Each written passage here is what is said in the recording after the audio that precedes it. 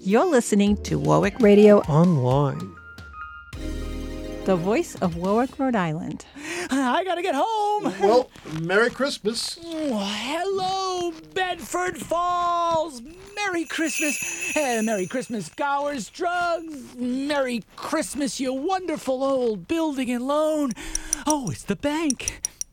Merry Christmas, Mr. Potter. Yippee! And a Happy New Year to you in jail. Hello, and thank you for tuning in to Warwick Life on Warwick Radio. My name is Scott Nerney. I grew up in Warwick and have been a homeowner for over 30 years in our lovely city. My goal with this podcast is to highlight what is special about Warwick and how you can get the most from our seaside community. This podcast is being presented by the Warwick Center for the Arts, located next to Warwick City Hall, where amazing artists showcase their artwork year-round in their beautiful gallery, in addition to many exciting classes for children and adults. Before I introduce our guest, I wanted to mention if you have an idea for a guest, subject matter, comment, or question on Warwick Life, drop us a line at warwicklife@gmail.com. Our guests today are Tony Estrella, Artistic Director, and Damon Kiley, Director of A Wonderful Life at the GAM Theater. The GAM Theater is located at 1245 Jefferson Boulevard in our lovely city. The phone number is 401-723-4266, and you can find them on the web at gamtheater.org. Regular box office hours are Tuesday to Friday, 10 a.m. to 5 p.m., and the day of show is a little bit different. It's 10 a.m. on weekdays and 12 p.m. on weekends. Thank you very much for coming to the podcast, guys. Thanks for having us. You got it. So, tell me a little bit about the GAM Theater. Yeah, sure. The GAM Theater, as we said, we're kind of new-ish in Warwick. The theater itself has been around we're in our 37th season now, so it's been quite a while. It started in 1984 in Providence by a group of graduates of the Trinity Rep Conservatory, and that became a kind of running theme over the history of the organization in terms of funneling talent into the organization, myself included. We were in Providence for many years, basically the first half of the life of the theater. We were called Alias Stage, and then we became, due to a naming gift, the Sandra Feinstein GAM Theater. And that was kind of towards the end of our days in Providence, and we moved to Pawtucket, Rhode Island, where we spent which is, when I became artistic director back in 2002, late 2002. Our first season started in 2003, and then we were there for about 15 years or so before we moved here to Warwick at the space on Jefferson Boulevard, and we've been here. This is it's hard to say now, right, because of the pandemic. So it's like the third season, the second season, the third and 3.5. I don't even know. Time has collapsed, but so it's kind of a thumbnail sketch. But 37 years, yeah, and we've kind of grown in that period from a very, very small organization in those early years. Even seating wise, we started. We were in Providence. There were about 64 seats at our height. And then we kind of slowly moved up the ladder in Pawtucket, and then to where we are now in Warwick. So, and we're happy to be here. Thank you for going over that, and congratulations on 20 years of being at the same theater. Yeah. It really shows your dedication to the patrons of the area. Yeah, absolutely. I've been there for a long time now, and it's great. The theater is there for the community and to be able to establish bonds. The community itself, they come year after year, and they make bonds with the artists that are working there and that they get to see on stage consistently. Of course, you want to refresh that all the time, but it's great to feel like you can be a kind of an integral part of whatever community you're in. And Rhode Island is really great in that way because of its size, right? So you can have kind of maybe a little bit more reach in a small state that is as densely packed as ours is than you might in some other areas. Wow. And Damon, you're relatively new to the area for this play. That's right. Yeah, I live in Chicago, and so I was flown in a couple years ago to do the version in person, and I was flown in this year, and I fly back after opening on Wednesday to Chicago. I work at DePaul University at the theater school there. And we're talking about the version. It's A Wonderful Life, which we're going to be talking about a little more in depth. Before we get there, how many people does the GAM seat? Well, for It's a Wonderful Life, that's in our larger space. So that's about right around 300, maybe a little less. Normally, our main stage season, we kind of perform in a black box configuration, which means it just has a certain flexibility to it. And that's about 185. And talk to me about the difference between a radio play. If someone's listening at home, they've probably seen A Wonderful Life or know about the story, but What's the difference between a radio play and actually going to see someone putting the play on? Yeah, sure. I mean, when you come there, it looks like an old-fashioned radio studio from the late 1940s, and this was a thing that happened, right? Is that they would record many dramas through the 20s, 30s, 40s, and sometimes have a live audience, and so that's the conceit, right? Is you come here, and there's microphones, and there's a Foley operator on the side. A Foley meaning a sound effect, and we have a piano player on stage, and actors actually have scripts in their hands. And so when the show starts, they just walk up to the microphone and start acting their scene. So they're not going to, if they're in a car, they're not going to pretend like they're in a car. They're going to act like they're in a car, but through their voice only. Same thing if they're walking, same thing if they're throwing something. It's all... The great thing about it, I think, is that it activates the audience's imagination because we have to imagine everything. We have to imagine the house or imagine the car or imagine the dining room table. And we get all those cues from the sound effects guy who's doing the car noises or the silverware noises or the glass breaking noises. And Tony, last year you did a recording of this. Yeah. The year before, prior to COVID, you did the actual on stage. Talk to the differences from an actor's perspective of doing a recorded version. What was that like? You're not really seeing the expressions on people or Right. getting feedback. Yeah, it's certainly a bit, I don't know, from the stage actor's perspective, probably a little less satisfying, right? Because you don't have that same kind of direct connection with an audience, and which is wonderful and has been so moving to us as we've just started our performances with our first week. But it's also, throws a lot of other wonderful challenges at you, that you take away any kind of reliance on the visual, which we do rely on a bit in the live show, right? We can't deny that that's happening, and so there's a lot to look at. But on the radio, to Damon's point, it forces you to be even more in your voice in terms of how you're directing a line in order to create or spark that imagination in the audience. It's a very different thing. And so when we were doing it last year, I would just try to picture, kind of almost an old-fashioned, the family sitting around the old radio, you know what I mean? Literally sitting there looking at a radio dial while these stories happened, and you kind of see in the eyes of that little kid or that family watching that their brain is on fire. And so your job is completely vocal, right? It's all about your voice. And so you really have to figure out even new and different ways of focusing that change depending on the medium. And so now that we're back live, what we gain a little bit, I don't know, I'm not saying that it makes our job easier, that it's that people can see some expression and they can connect with you, but it certainly gives you a few more tools at your disposal to tell the story. I can only imagine it. It's when I do the podcast, I always and often say, speak to our audience or tell our audience about, because I know there's people listening. No one's listening to it live right now because it's recorded. Sure. But I always think when the people are listening to it, they're looking at their car radio, or they're looking at if they're playing it on the car or on their iPod or whatever it might be. And I try to imagine that they're there. So I see a little bit of that. Yeah. It would be interesting to have people all around me to look at the podcast when we're taping, maybe give it a little bit of that feeling.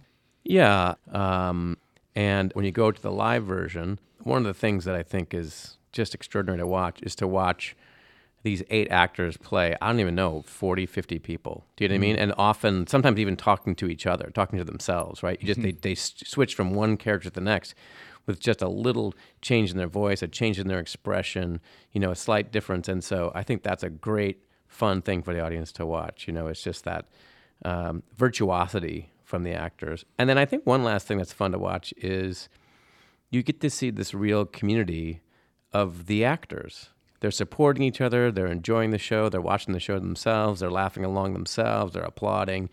They're their own kind of community on stage. And that's another aspect, I think, of what's awesome in terms of coming to see the show. Oh, and then, one fun thing that we do is when you come in before the show starts, we sing a couple of Christmas carols with the audience, which is always a fun time.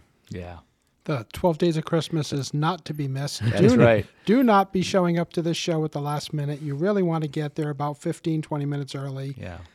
The Foley operator, sound man, is put through his paces to warm up, I would say. If actors are doing lines practicing on the side. This is a live warm-up right in front of the audience for him. Oh, no, we're very lucky. If we're not warm by the time that we start the show, then we've been doing something wrong. That's right. Yeah. Absolutely. And how did this come together, this radio version play? Well,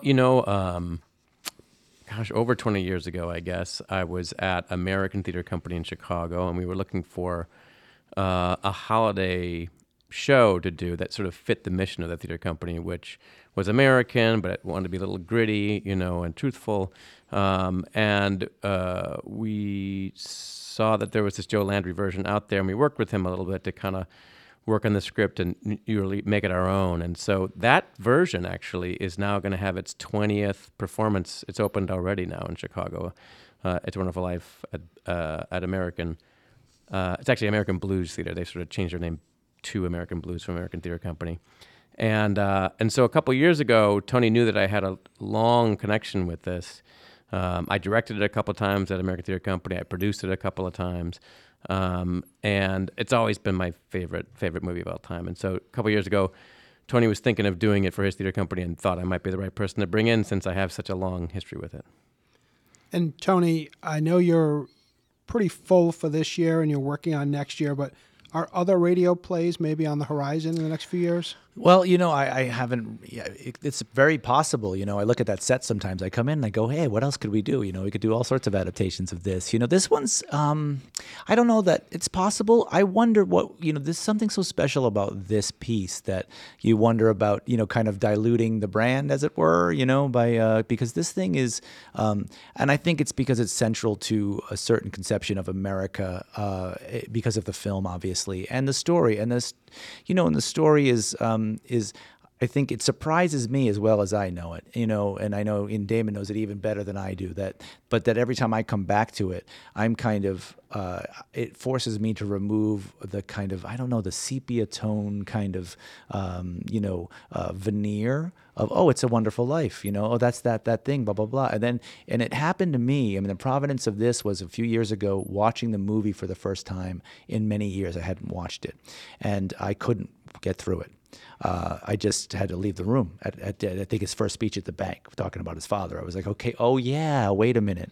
This is not there's no confection to this at all. It earns its whatever might be sentimental about is hard earned in this story, and then because of that, it's so special. And I think this radio version of it is so special that I you kind of want to keep it that way.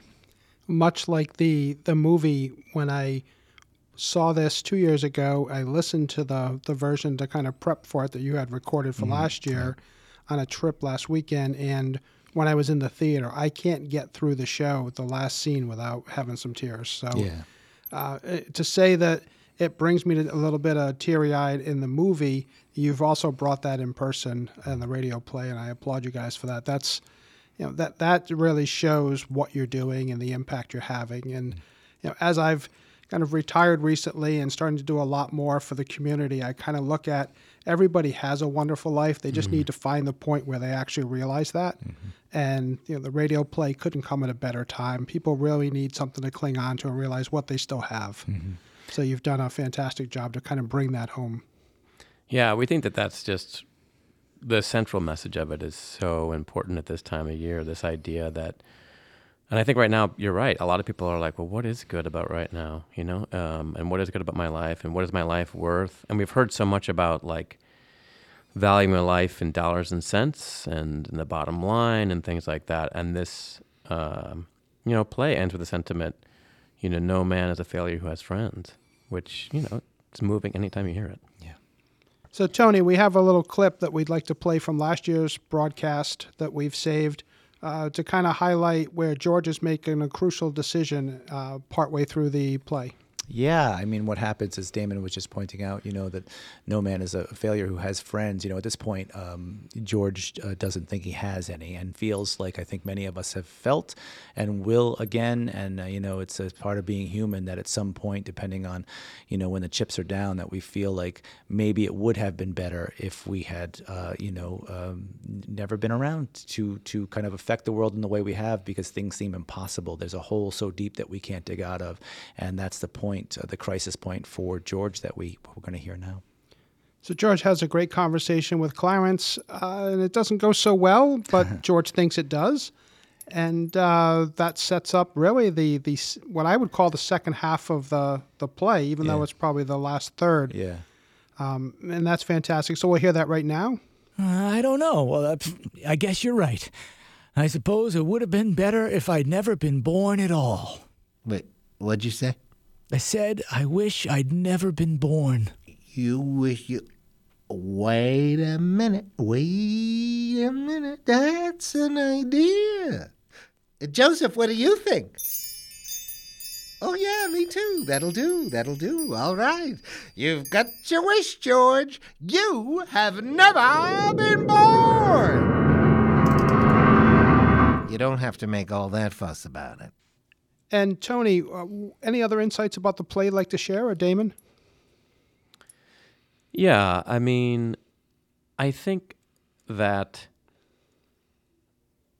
to me, the thing that is incredible about this play at this moment in time is that it's about community.